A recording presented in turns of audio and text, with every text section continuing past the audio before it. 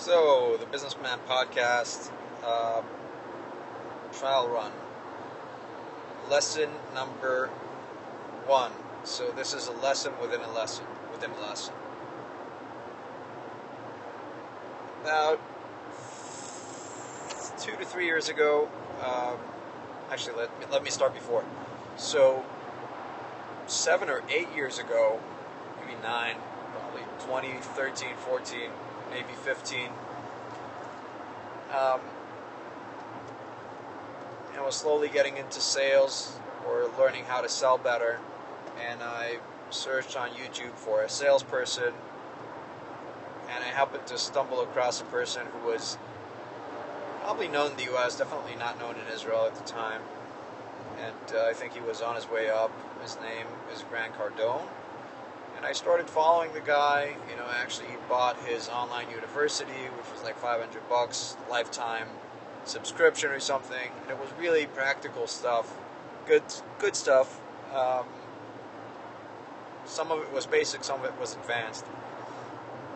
But overall, I think it was, just a great set of skills to get, to start learning. And over time, I followed Grant and, read some of his books and didn't attend a seminar yet, but definitely followed his success and read his books and listened to his books. And I'm, he's an interesting cat and a controversial character for sure. But I think he has some good teachings, and he knows how to cultivate attention and get attention, and use that attention, capitalize on that attention. So I learned a bunch from him. One thing I learned that doesn't have to necessarily do with attention, it was just kind of something he said offhandedly in one of his books. He said, look, when I open a business book or a book, any book, right, I'm not expecting to get value based on what I paid for the book, right? When I buy a book for $20, I don't expect to get lessons that will get me $20. I expect to get lessons that will get me $1 million, right? Or $5 million, or $10 million. Something in that book, one thing. So if I read the whole book, I just need to come out with one thing that'll be worth like $1 million idea, or $1 million method, or thesis, or concept, or habit, or whatever it is. So I, definitely when it comes to business books, I took that, and when I read a nonfiction book, sometimes even when I read fiction, I'm looking for that one thing. Like, I just need to get out with one thing from that book. And we can talk about other implications of that methodology, but specifically here, what I wanted to discuss. That was the first lesson. The lesson within the lesson was a book I read. I think it's called The Secrets of a Master Networker. I'll get you the exact name and I'll put it in the link. So, through 3i, which is a completely different story, how I got there and the fantastic organization that it is, and why I recommend everybody, who can and who is familiar signs up to it. Separate story. I was introduced to a gentleman named Jeffrey Meschel. Cold intro, and Jeff and I spoke, our customary 45-minute introduction call, and somewhere along those lines, he mentioned that he was an author. Like, oh, what books did you write? And he said, oh, I wrote this book, and I wrote this book, and one of them was The Secret of a Master Networker, which is, he probably wrote it like 15 to 20 years ago. A networking book, a very good networking book. Probably, not everything that was relevant back then is hyper relevant right now. But again, if you're only looking for that one thing, then you can find gold in these books. So Jeff specifically, was a very talented, very accomplished person. Took a long time and actually sat down and wrote this book, which was like a bestseller and whatnot. So he talked to me about his books. I talked to him about a book I was kind of contemplating for the last 5 years. when I finish the call, I did what I do many times when someone mentions to me that they wrote a book. I buy the book and I read the book, because I read a lot in any case, and if I can read a book where I know the author, that gives me more context, and plus I feel like it's a good, nice thing to do, not because of the money, but for them, so the income from the book, but just because they spent 100, 200, 1,000 hours, whatever it is, writing it, and I want to see what they came up with. Plus, I think it's a nice gesture, regardless of anything. In this specific case, so that was kind of a mini lesson. So if you talk to someone and this person has read a book, wrote a book, I would recommend you read it. Same goes if someone read a great book and he's keen to tell you about it. That's always you can always read the book, so you'll have something to talk about with this person, and you'll get to see how he thinks about things, see what interests him or her, and also mention that because he recommended or she recommended that book, you actually read it, which is always it's a nice thing to hear. It's like, oh, you know what, I mentioned this book, the guy actually read it. That's fantastic. Usually someone will tell you, yeah, I'll read it, and then they don't. Okay, so that was mini lesson, but back to where we were. So I spoke with Jeff Meschel. He mentioned the book. I bought the book. I read the book. Again, it's from 20 years ago. So if you talk about Rolodex or the advantages of email, naturally, if you're listening to this podcast in 2022, that could sound a bit dated. A, it's not, and it's well written. But B, there was one segment there, one mini chapter that I absolutely loved, and that mini chapter spoke about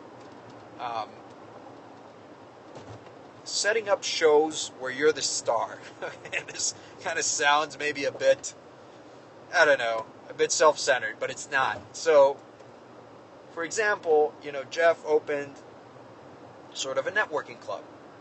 Why? Because he was a great networker, and he wanted to meet great people, and he knew people are interested in it, so he brought a few of his friends, and then those friends brought their friends, and from one step to another, it grew to a sizable club. And the cool thing for him wasn't only that the club grew, but that he was let's say the president, or the treasurer, or the secretary, or whatever it was, right?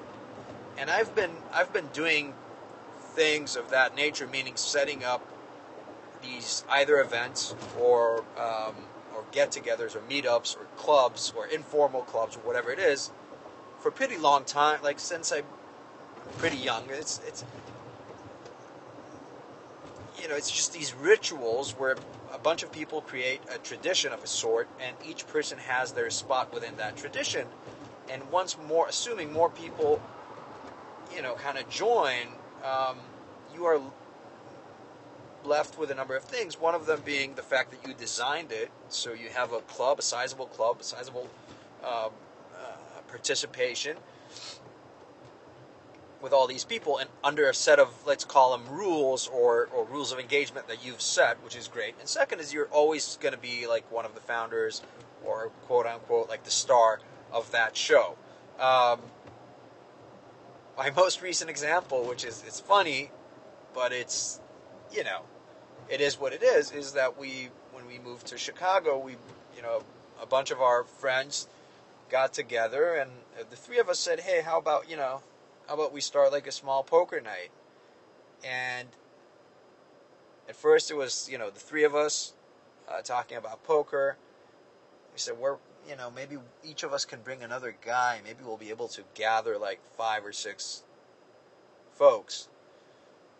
And the interesting characteristic here is that everybody speaks Hebrew, right?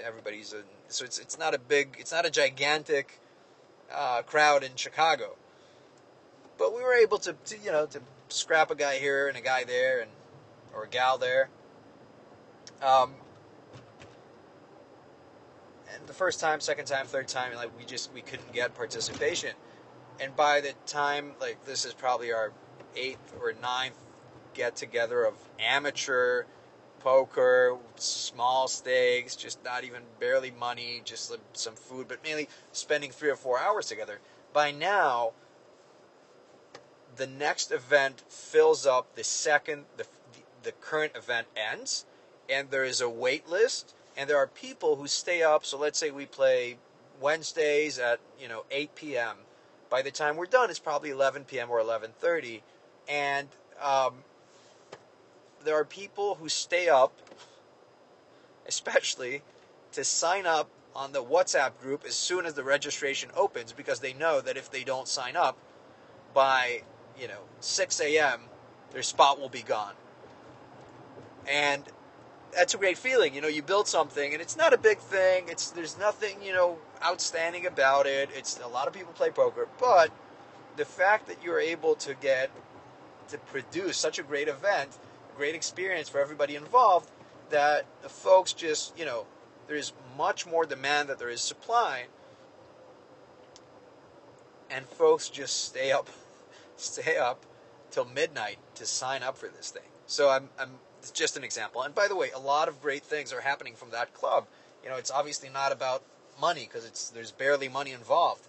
But we, all of us became better friends.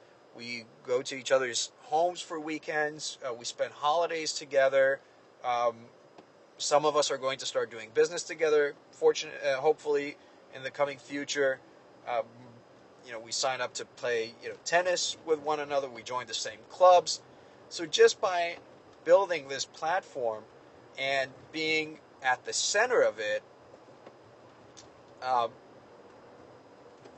personally have already gained a bunch, but I feel like you can create a platform where everybody wins, but you're still, in a sense, quote unquote, the star of that show that you build. So that's the lesson within the lesson I wanted to share, and hopefully you enjoy it. If you have any questions, thoughts, or ideas on that one, just, as usual, buzz me. That's the end of the draft of the Businessman podcast. Today is December 21st. I'm on my way back from Oak Forest. I'm in my car. Audio quality is probably shit. I'm going back from our development project, and just promised myself and my friend that I'll take a stab at it. So today was a good day. By the way, I did 333 full lung breath hold today after let's say a 15-minute Wim Hof breathing session. So I'm pretty happy. I think it's been a while since I crossed the 330 mark, probably a good few years. Okay, onwards.